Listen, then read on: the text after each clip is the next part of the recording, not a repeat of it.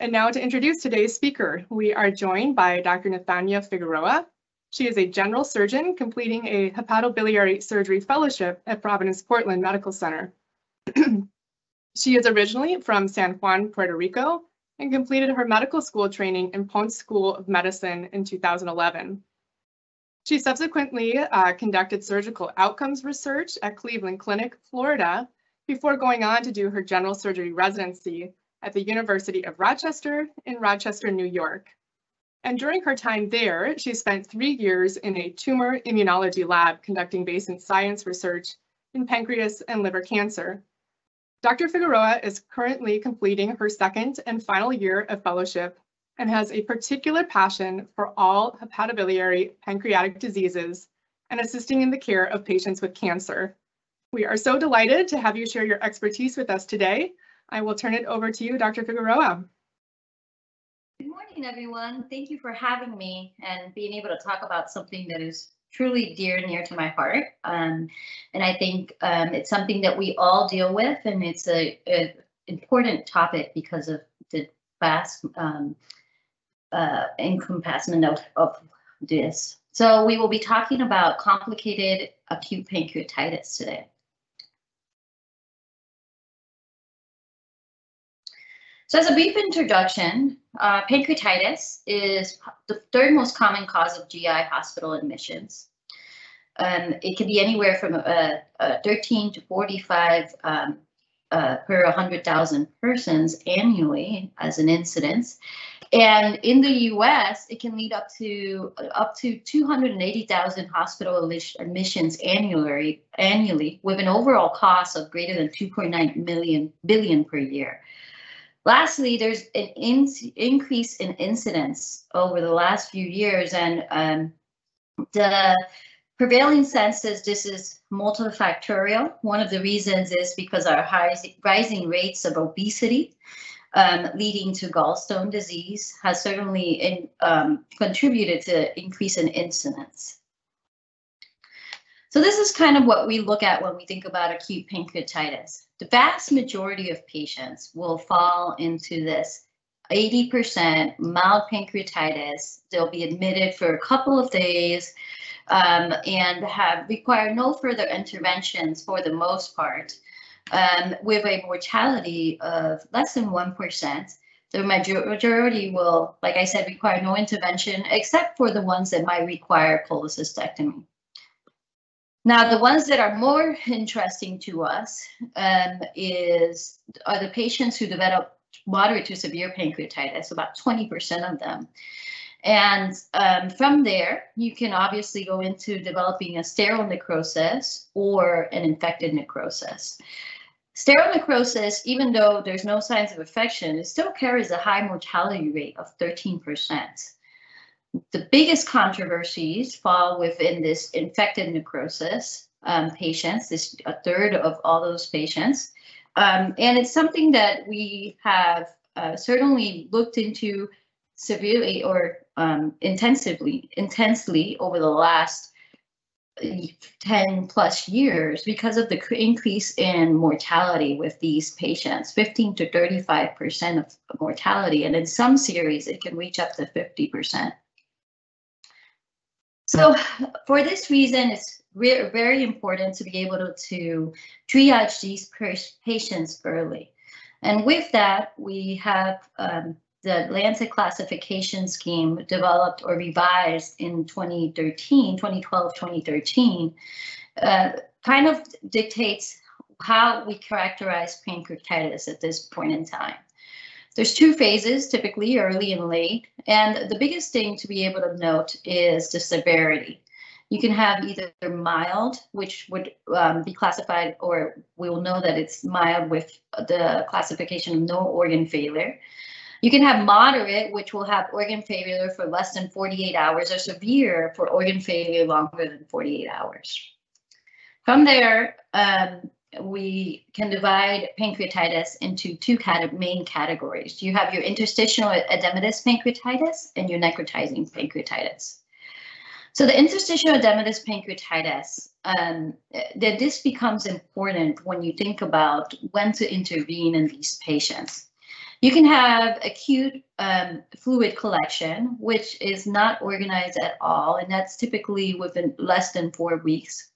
When it's interstitial edematous pancreatitis, once they become organized, then they become a pancreatic pseudocyst, and this typically occurs at greater than 4 weeks. You can have necrotizing pancreatitis. The necrotizing pancreatitis can be of the pancreas itself or of the peripancreatic tissues. Now, when you have a necrotic collection that is not organized at the beginning, then it's called an acute necrotic collection. And like I said, that's at less than 4 weeks. And when you develop walled off pancreatic necrosis, then that's typically at greater than 4 weeks. And these are the patients at greater than 4 weeks that we're typically intervening on. We like to wait until this necrosum is completely walled off. A few more pictures of what you can see when you see these patients, the patient's imaging. This is an example of acute interstitial pancreatitis. You can see a heterogeneous appearance of the pancreas. There's no significant peripancreatic fluid collection. The pancreas enhances, so there's no indication of necrosum. And here you can see the difference over a few weeks. So initially the patient had acute interstitial pancreatitis, and thereafter with some peripancreatic fluid collections, and after a few weeks, these resolved on their own without any further intervention. Now, typically when you go, the other scenario is when you go from here and then past the 4 weeks when you develop these pseudocysts, which we talked about. Again, the pancreas is well enhancing and the fluid collections are all encapsulated. Interesting to know is that these pseudocysts, although we typically quote as the patient having a pancreatic pseudocyst, they're actually pretty rare. True pseudocysts are rare. The vast majority of them are asymptomatic, and if you give them time, they'll actually resolve spontaneously. So in our practice, we will not intervene on these until they're past those 4 weeks and even beyond, and the patient is symptomatic. If they're asymptomatic, we leave them alone. So here we have the acute necrotizing pancreatitis, and you'll see here acute necrotic collections, which is less than 4 weeks. These are important to note is that here, even though the pancreas is enhancing, it is still considered acute necrotizing pancreatic because the peripancreatic tissues are the ones who are necrotic. So that can certainly occur. The difference with these images are that you have both peripancreatic necrosis and the parenchyma of the pancreas also has some necrosis. And so we should note that although the pancreas is enhancing, you can have necrosum that becomes infected peripancreatically and still be considered acute necrotizing pancreatitis. And lastly, after the 4 weeks, this necrosums become walled off. So one thing that that is interesting in these patients and probably underutilized is that that necrosum can sometimes look, you could see a little bit here, but it can sometimes look homogeneous on CT scans. So we employ the use of MRIs, and you can tell the difference here where you could, it's a T2 phase of the MRI where you could see the fluid component and the internal debris. And that way you can distinguish between just a homogeneous fluid collection versus true necrosum. And the same thing here. You have a fluid collection, unclear if it truly has necrosum, although you have some specks here that probably fat. But here in the T2 weighted images, which we know it's T2 because this is bright, you have a heterogeneous collection with internal debris.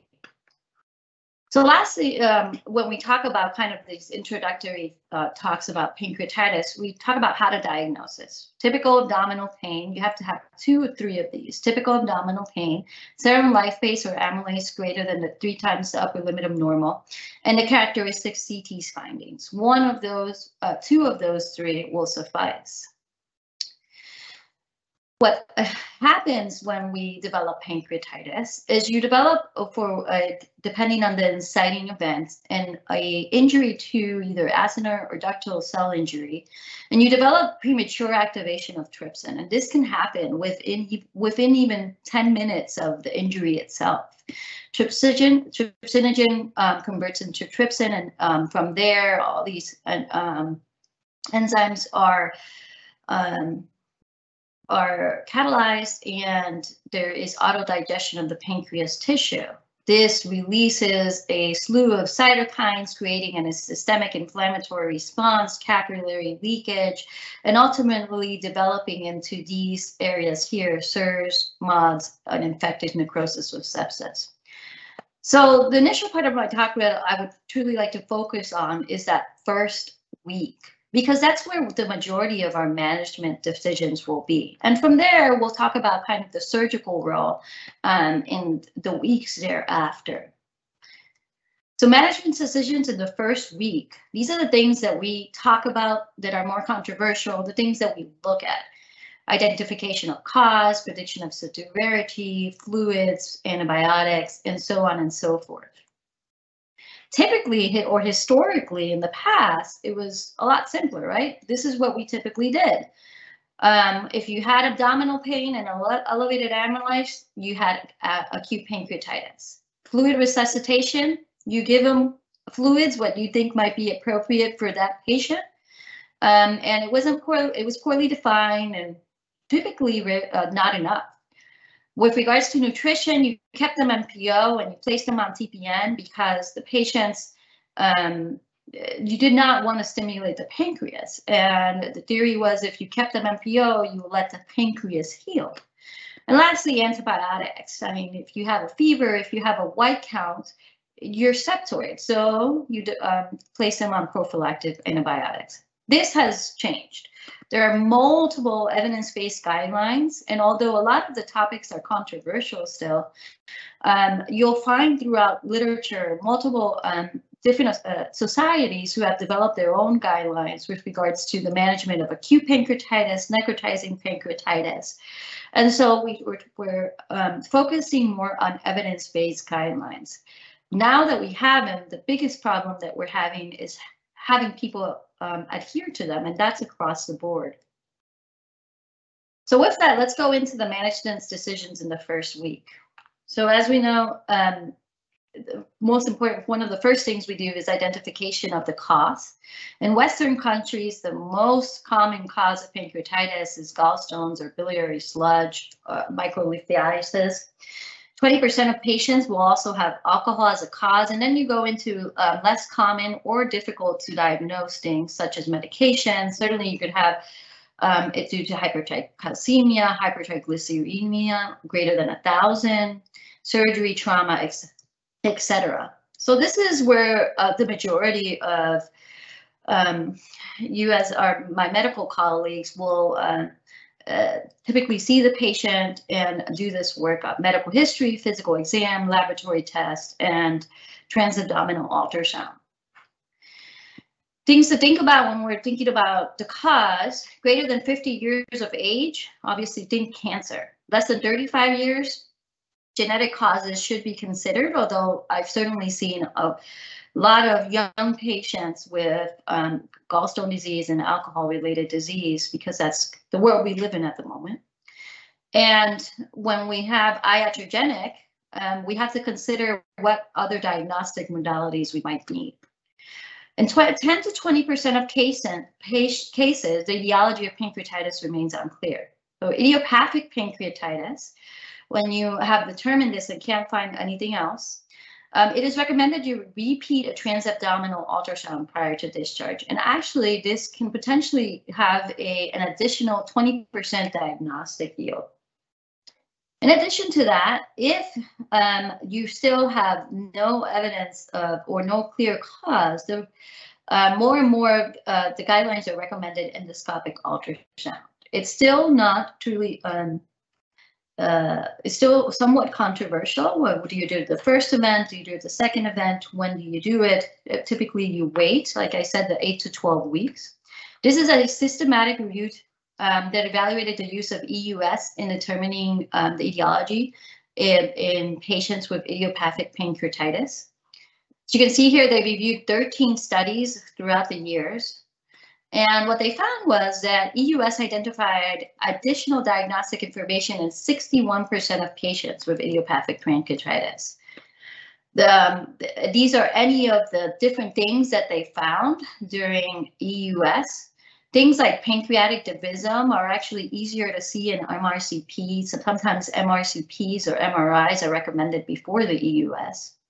But in general, the most frequent diagnosis after EUS in patients with idiopathic pancreatitis was biliary tract disease, biliary stone, microlithiasis, and sludge. And some of these you're not going to see in MRIs. In MRIs, typically you'll have the stones have to be beyond 5 millimeters, and a lot of the pancreatitis that we see is microlithiasis that you will potentially only see through an EUS. The next thing that we think about when we think about that initial first week, and this is particularly at the beginning of our evaluation of the patient, is prediction of severity. So if you identify patients at low or at high risk, you can triage them for developing complications and guide their initial management, which, as we know, is critical. Now, 50% of all these patients have predicted severe pancreatitis, but actually only half of these will actually develop moderate to severe pancreatitis. But more importantly, none of the patients with predicted mild pancreatitis will develop severe pancreatitis. So it's important to look at, especially when we first see these patients in the ED. These are different diagnostic criteria, or I should say triage scores, sorry.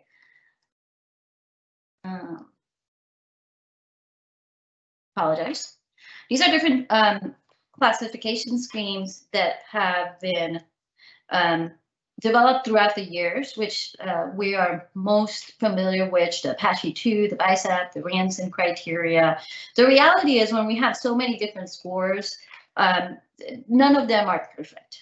They are quoted as having a moderate accuracy at 70 to 80%, and are all pretty comparable in predicting the development of persistent organ failure, but they're complex when a lot of them are. And so they're difficult to use in a clinical setting. And for that reason, actually, the Revised Atlanta classification recommended just the use of persistent SIRS with if you have persistent SIRS for greater than 48 hours, you have a higher association with multi-organ failure, and it's a key determinant of mortality. I also wanted to bring this other study that was performed in 2015 because it discusses the use of hematocrit and rise in BUN for the prediction of severity. And these are actually interesting in the sense that they are easy to monitor. The vast majority of patients are going to get a CBC and a BMP where you can determine, have these lab values and determine within a short 24-hour time period, and thereby classify patients as mild or potentially severe. So what they found was it was a study in three different groups. 2 here in the US and 1 in the part of the Dutch Pancreatic Study Group. And they evaluated also approximately 1,600 patients. And what they determined was, with regards to organ failure, you look at the admission hematocrit. If it's greater than 40%, then you look at the rise in BUN at 24 hours. If it has risen above the 20% and 20 initial value, then you can predict organ failure in up to 54% of these patients. So they're classified as severe.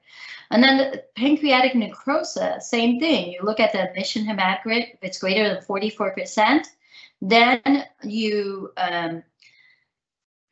you look at the rise in BUN at 24 hours. And if you have both of these, you can predict development of pancreatic necrosis in 60% of these patients.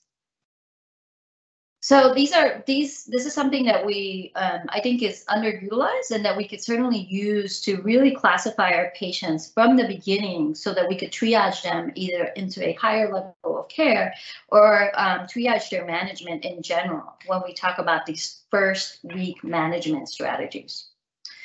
So one of the management strategies with pancreatitis, there's not much we can do initially, but one of the things that has been looked at quite extensively is fluid resuscitation. There's no curative therapy in pancreatitis. So early treatment consists of supportive care and adequate fluid resuscitation. So what happens when you develop this surge response, as I mentioned, the cytokine releases, you create leaky blood vessels, fluid sequestration, third spacing, and ultimately bowel edema, ascites, pleural effusions, etc. Most importantly, microcirculatory defects are what are believed to promote the development of necrosis. So for fluid resuscitation, even though I said that it's been studied extensively, there's still actually quite a few controversies about it. In general, colloids are discouraged because there's no evidence of their effectiveness in this setting. And HES is also discouraged because the belief is it actually might increase mortality. The Atlanta, revised Atlanta criteria actually recommend lactated ringers. And this is based on one randomized trial, which is, it was a small cohort of patients, but they felt that based on that trial, there's higher evidence for the use of LR. And part of the physiology proposed for this is that if you have intracellular acidosis, you have increased tryptic activity. The AGA, our Gastroenterology Association, actually makes no recommendation whether normal saline or ringers, lactated ringers is used. It suggests goal-directed therapy for fluid management, and it's what they found in the most recent guidelines is that there's actually very low quality of evidence for this, and so, but that's their best recommendation, although evidence is not 100%. So titrate resuscitation to physiologic parameters: heart rate less than 120, MAP 65 to 85. Hematocrit 35 to 45, and urine output. So this is, although fluid resuscitation is important, we have to think about it in a controlled manner. So you definitely want to resuscitate the patient, but also think about over-resuscitating the patient. So this is a randomized controlled trial in China where they looked at 76 patients with severe acute pancreatitis, and they randomized them into rapid fluid expansion, which is approximately 10 to 15 cc's per kilogram per hour, group 1, or controlled fluid expansion, which is 5 to 10 cc's per kilogram per hour. And what they found is in the group 1, the rate of mechanical ventilation, incidence of ACS, incidence of sepsis was actually higher and a decreased survival rate with rapid fluid expansion. So we really have to think about being judicious with our fluid resuscitation, both in over-resuscitating or under-resuscitating. The next thing that we think about in the initial management strategies within that first week is the use of prophylactic antibiotics. And we've all heard about this. One of the most lethal complications of acute pancreatitis is secondary infection. The thought is that this occurs due to bacterial translocation from the gut. And there's several double-blinded randomized controlled trials which have actually failed to show a reduction of infection of the pancreatic or peripancreatic necrosome through the use of prophylactic antibiotics. That being said, when you look at them, there was a trend towards less infection rates, but none of them were statistically significant. So at this time, we do not recommend antibiotics unless it is proven or clinically suspected. This is another area which we typically get asked by our patients. Probiotic use, especially in this day and age, a lot of them will come and ask, is it okay if I take probiotics? And the thought process is that in order to prevent bacterial translocation, attempts were made to influence the intestinal microbiome using probiotic bacteria. However, this has not been proven to be effective and actually has been shown to be harmful up to now. So this is a randomized controlled trial published in Lancet in 2008. Where it's a multi-center randomized trial where they took 298 patients with predicted severe acute pancreatitis, and they assigned them to, within the 72 hours of onset of symptoms, to receive either multi-species probiotic preparation. I think there was about 6 different species, or the placebo. And they administered twice daily for 28 days. And as you can see here, there was actually increased rates of mortality with the probiotic group versus the placebo group. And interestingly, they also developed non-occlusive mesenteric ischemia, bowel perforation, and particularly small bowel were the ones that were developed. Was the one that developed ischemia. So the use of probiotics is not recommended at this time with acute pancreatitis. The last part of antibiotics that I wanted to mention was just this meta-analysis, Cochrane meta-analysis in 2010. And once again, they reviewed prophylaxis against infection and pancreatic necrosis. And what they found was, again, there might have been a trend towards, but no clear statistical significance supporting the use of prophylactic antibiotics. However, they did find that with amitriptyline, there was a suggested reduction in pancreatic infections. So overall, we need additional studies on this, as in fluid resuscitation. The next management strategy that we talk about is, within that first week, is whether you do an urgent ERCP for biliary pancreatitis. As of right now, the definite indication for urgent ERCP is cholangitis, and it is recommended that biliary pancreatitis is not an indication for urgent ERCP if there is no cholangitis. It is not indicated for mild pancreatitis or predicted severe biliary pancreatitis. It can potentially be indicated, and although it has not shown statistical improvement, but it can potentially be indicated in patients with persistent bile obstruction. So this is a study published in 2020 in Lancet. It was a multi-center randomized trial where they had patients with predicted severe gallstone pancreatitis without cholangitis, randomly assigned to either urgent ERCP with sphincterotomy or conservative treatment.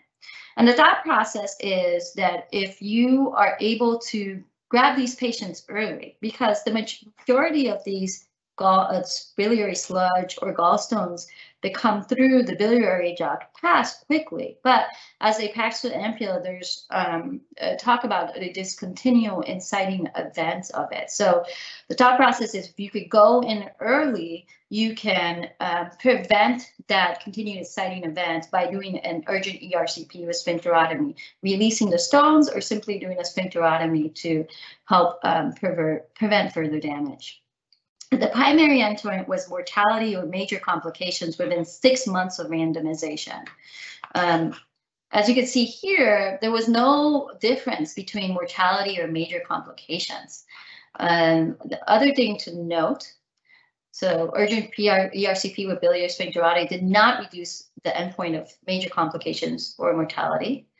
And then the other thing to note is it did have cholangitis did occur more often with the conservative group, and that's understandable because you basically prophylactically did an ERCP with sphincterotomy. However, this did not have a negative impact on overall outcome, so we do not recommend urgent ERCP. And going down the line in that first week is we talk about nutrition.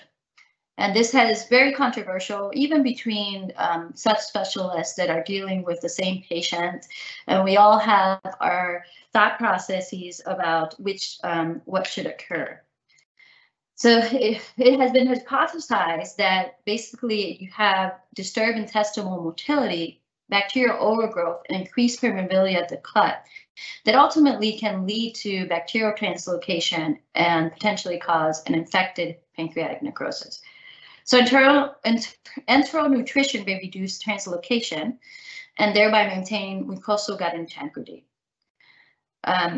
A Cochrane review looking at 8 randomized trials showed that enteral nutrition reduced rates of infection, organ failure, and mortality in these acute pancreatitis patients as compared to using TPN.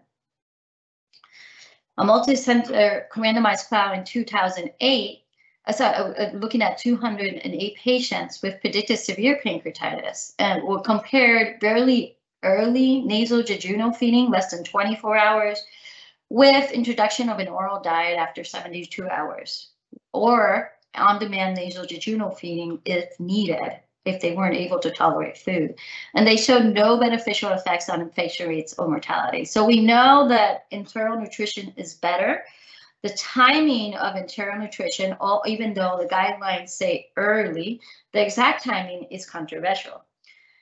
For patients without nausea, vomiting, or evidence of intestinal obstruction or ileus, it is actually recommended based on the gastroenterology guidelines for oral nutrition to commence immediately. So oral feeding with solids is safe. You don't necessarily, if solids they're not vomiting, you don't necessarily have to wait until their enzymes normalize, which was something that we have been taught regularly. Now, for patients unable to tolerate oral intake, I found different recommendations on this. Enteral nutrition is usually needed at 3 to 5 days. Some recommendations said 24 to 72 hours. Regardless, you're giving them, if they're unable to eat, you're giving them enteral nutrition early. Now, there's always been a talk, especially among surgeons, between nasogastric feeding versus nasojejunal feedings. Nasogastric feedings in small randomized trials have not been found to be inferior to nasojejunal feeds. However, you have to take into account that a large percentage of these patients actually won't tolerate nasogastric feeding just because of their underlying event. When we're talking about severe necrotizing pancreatitis, you have the late gastric emptying and other things that actually would promote nasojejunal tube feeds. Semi-elemental diets are cheaper and more acceptable as compared to elemental diets. There was a large push for this, but semi-elemental diets are actually adequate. And TPN only if enteral nutrition is not possible. The last thing, well, 2 more things that we talk about in that first week decision management is same addition to cholecystectomy. So what we know is that approximately 20% of mild biliary pancreatitis recur within 6 weeks of discharge if gallbladder is not removed during the same admission. And when I put this, I probably should have worded it differently. It's not necessarily that you're going to have a recurrent acute pancreatitis, but you can also have other biliary events, either also secondary to biliary colic, acute cholecystitis. So even one of the things that we were taught in residency, well, they have biliary sphincterotomy. You underwent an ERCP with biliary sphincterotomy, so they're not going to come back with acute pancreatitis, which is fine, but you still have other things that they can come back with that are biliary in nature that have nothing to do with or are not because of pancreatitis. So same admission cholecystectomy in mild pancreatitis has been proven to be safe, not associated with increased complications, and actually recommended.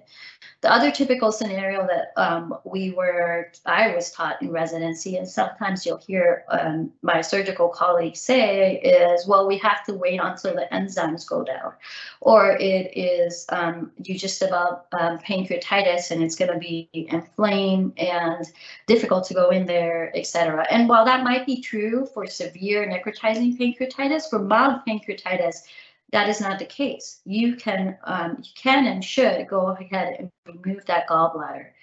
Another scenario that has been that typically happens is the surgeon doesn't have time at that point within the next few days. They don't want to keep the patient in-house, so they say, well, let's send them home and I'll do the cholecystectomy within a week's time.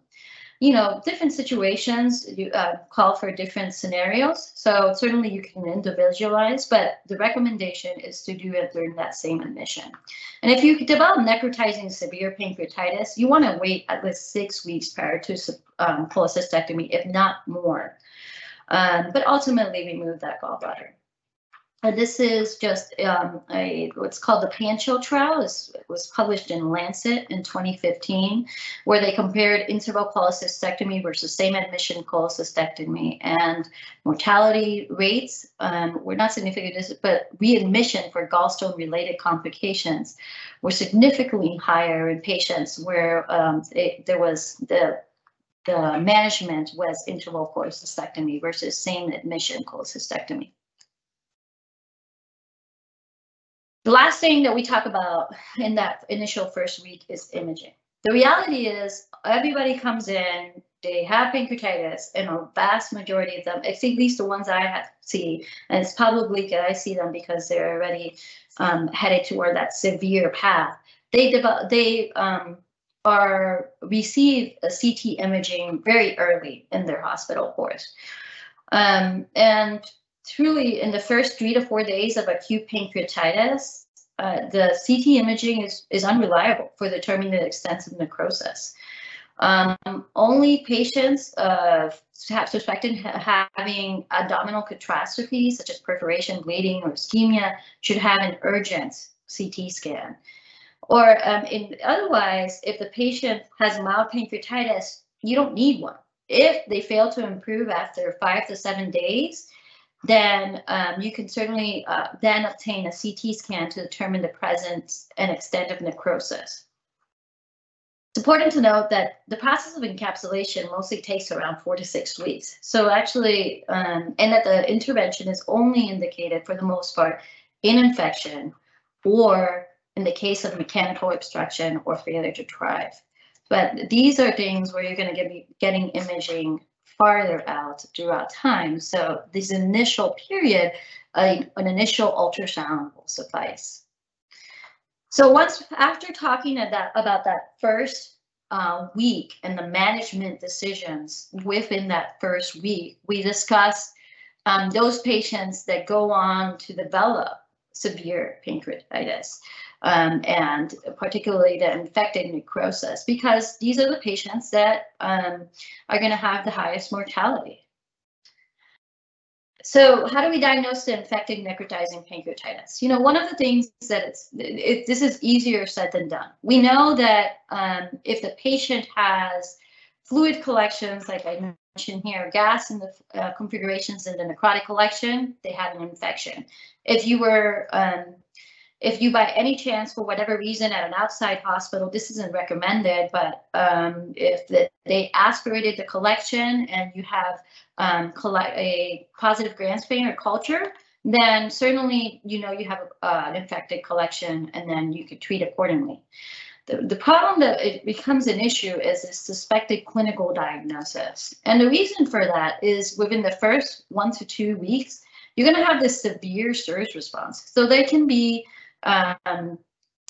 spiking fevers, having tachycardia, simply because of the surge response. And being able to differentiate that with infection is hard. So during this initial 1 to 2 weeks, we typically like to look at our CT scans when appropriate and look for those gas collections or have positive culture data.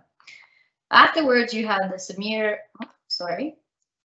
immunosuppression, and this is where translocation of intestinal flora occur, and you develop infections. So it is in this scenario where you could also use clinical suspicion after that time period. And then procalcitonin is one of those things that, at least in my world, is rarely utilized, but is considered to be most sensitive for the detection of pancreatic infection. So when to intervene? As you all know, historically, we did patients with necrotizing pancreatitis underwent early laparotomy to debride necrotic tissue, and there was high mortality rates. Current guidelines advocate for delay intervention until the stage of walled-off pancreatic necrosis. This is the STEP-UP trial, which was published in 2010 in the New England Journal of Medicine, where they looked randomly assigned 88 patients with necrotizing pancreatitis and suspected or confirmed infected necrosis to undergo either open necrosectomy or STEP-UP approach of treatment. And the STEP-UP approach of treatment included percutaneous drainage and, if needed, thereafter surgical intervention. What they found is, of the patients assigned to STEP-UP approach, 35% were treated with percutaneous drainage early. So you were able to kind of avoid even a big operation with an open abdomen, large development of incisional hernias, and so on and so forth. New onset multi-organ failure occurred less often in patients with a STEP-UP approach than in those assigned to open necrosectomy. And you can see that here, the differences between the two. And also important to note is that these patients actually had a higher rate of diabetes and the need for pancreatic enzymes. So that was kind of a paradigm shift in our management of these patients. But now we're going through another shift, and it's whether we do an endoscopic versus a surgical STEP-UP approach. So this is a study where they looked at an endoscopic or surgical STEP-UP approach for infected necrotizing pancreatitis. It's a multi-center randomized superiority trial. And they recruited patients with infected necrotizing pancreatitis and an indication for invasive intervention from 19 hospitals in the Netherlands. This is the Dutch Pancreatic Study Group. And if they were randomized into the endoscopic group, they underwent EUS-guided transluminal drainage followed by necrosectomy if needed. And this was all done endoscopically. If they were randomized to surgical, they underwent percutaneous catheter drainage, followed by a retroperitoneal necrosectomy or VARD if needed.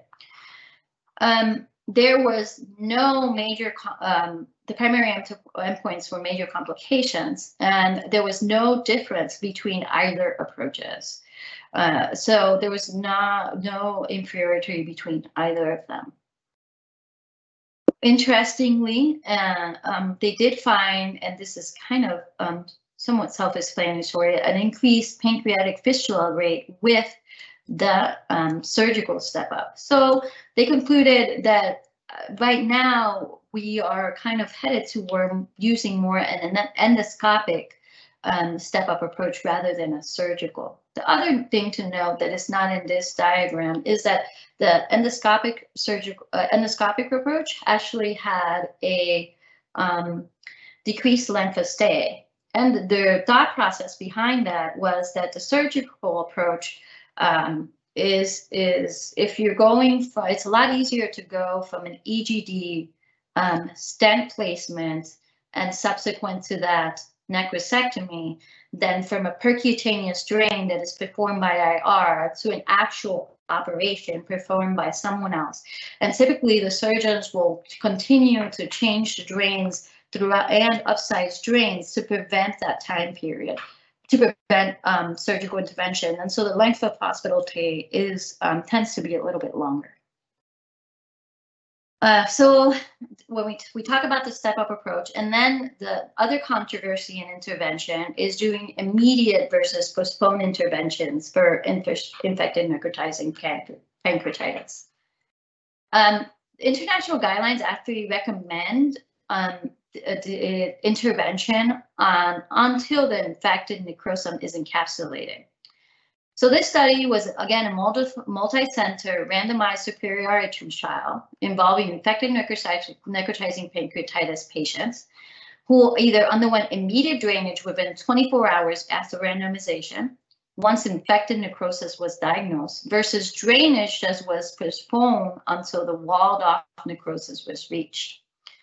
So in reality, what happened was they would patients would come in, and once there was any suspicion to infected necrosum or infected pancreatitis, they could have been in the hospital already for 2 weeks or so. But once they developed infected necrotizing pancreatitis, then the study investigators were alerted and they were randomized. So some of these patients, even though it's immediate drainage within 24 hours of randomizations, some of these drainages in the immediate period occurred at the typical, I think, mean was around 24, versus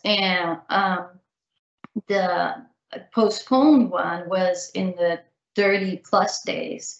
And in the mean difference between the two, there was only 10 days. But what they said was even those 10 days of difference are enough to prevent further unneeded intervention. So with that, we'll talk about the conclusions show that trial did not show superiority of immediate drainage over postponed drainage with regards to complications, and people randomly assigned to the postponed drainage strategy refused fewer interventions, and some of them actually were even managed solely with antibiotics.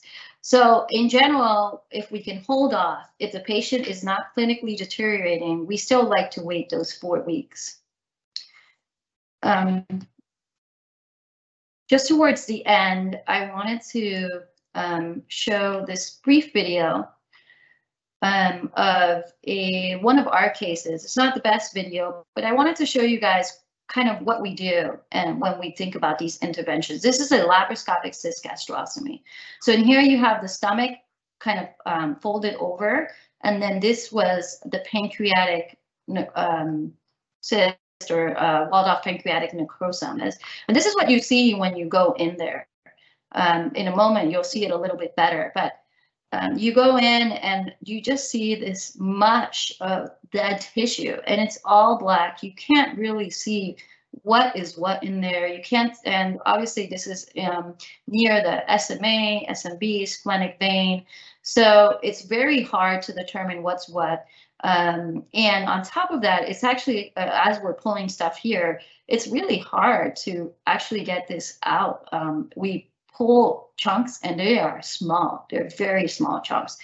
So here we have, again, kind of a different view of it, going in and pulling off these chunks. So what we did here is we go in or we connect the stomach to the cyst cavity, and this is walled off already. So it is not going to leak. Shortly here, you'll see us closing it. And you create a avenue for that necrosum to drain. This is why it is so hard sometimes to treat these patients, even with drains, and why we are super aggressive about flushing our drains, because it is very hard to get this out, even when we're mechanically trying to debride it. Typically, when we're on the floors, the nurses flush the drains that go in here 10 cc's sometimes a day, sometimes 3 times a day. And the reality is you're not going to get anything out of that if you're just doing that little bit. So you truly have to kind of think about where the drains are at and be aggressive about flushing them and making sure they don't get clogged with this necrosum.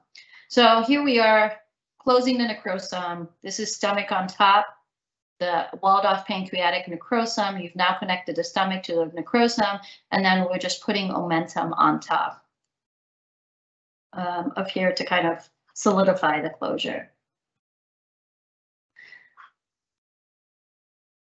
So I want to give some time for questions if there are any.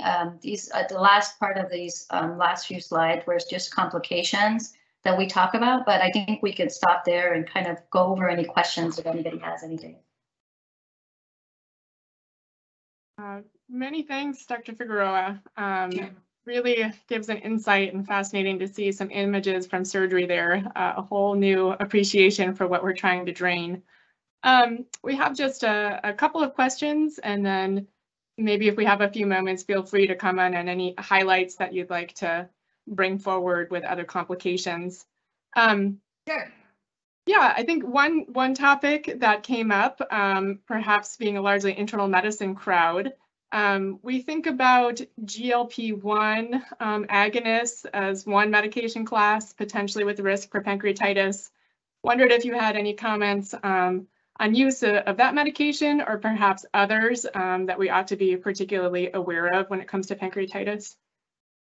You know, we, to be completely honest, we really rely on you guys heavily when it comes to medication usage and the cause of pancreatitis. The reality is that medications are one of those things that are exclusion, and you come to the conclusion that they develop pancreatitis because of them out of exclusion, mainly because they're hard to prove. And so when that's why it's so important to continue in a multidisciplinary approach. I don't have a lot of experience with regards to the medications, and I rely heavily on you guys to assist me with that and determining the etiology.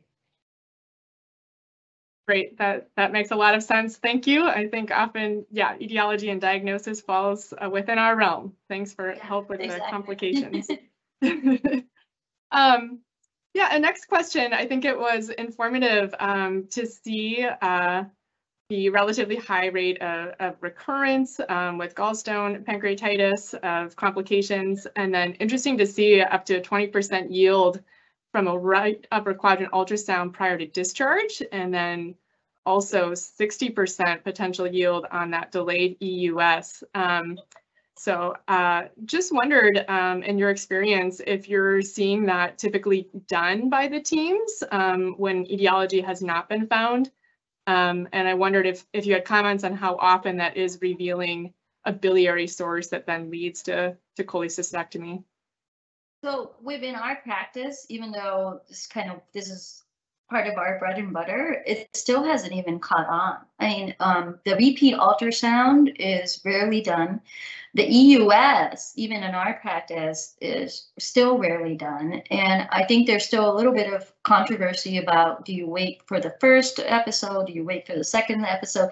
But it's certainly something that is out there and is recommended, and it's just not being done.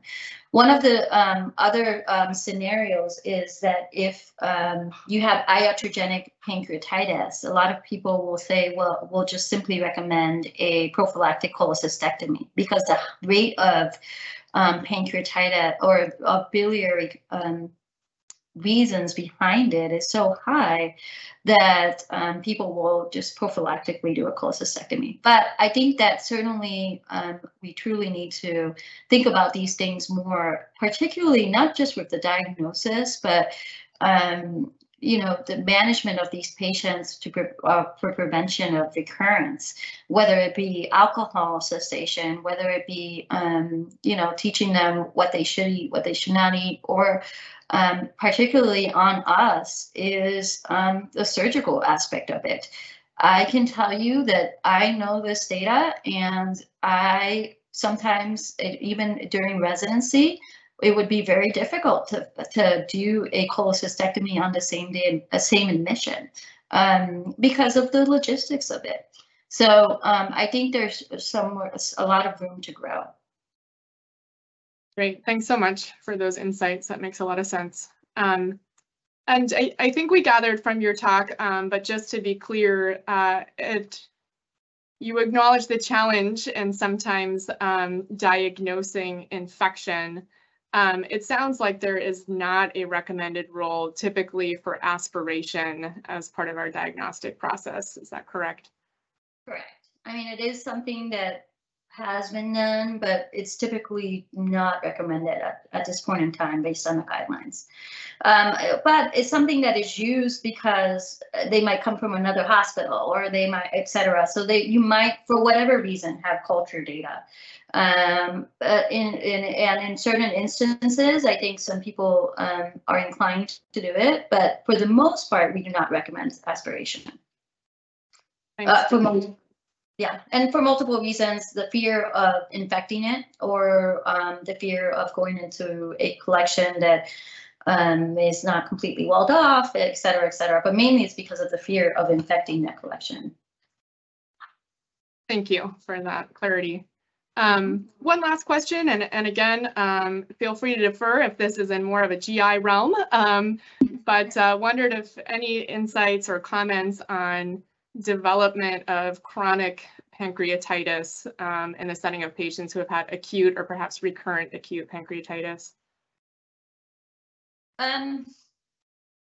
Yeah, I mean, we certainly see development of recurrent pancreatitis in these patients, but I can't say I know off the top of my head kind of a quote or a particular number as to how many of them. And actually, one of the things that you do see with the diagnosis and the EUS is you sometimes just see within the EUS that they already had chronic pancreatitis, and that's kind of what you're seeing. And you are going to have acute or subacute mild episodes. But as to with the percentage of patients or that progression, I would have to kind of dig a little bit further. Yeah, no worries at all. Thank you so much. I think that's all of our questions, and seeing as we're just about 2 minutes to the top of the hour, perhaps we'll leave it there. But yeah, thank you so much for sharing this knowledge, helping encourage us all toward following the guidelines with pancreatitis management and having some relationship with our interprofessional team. Thank you very much. Very much. Have a good day.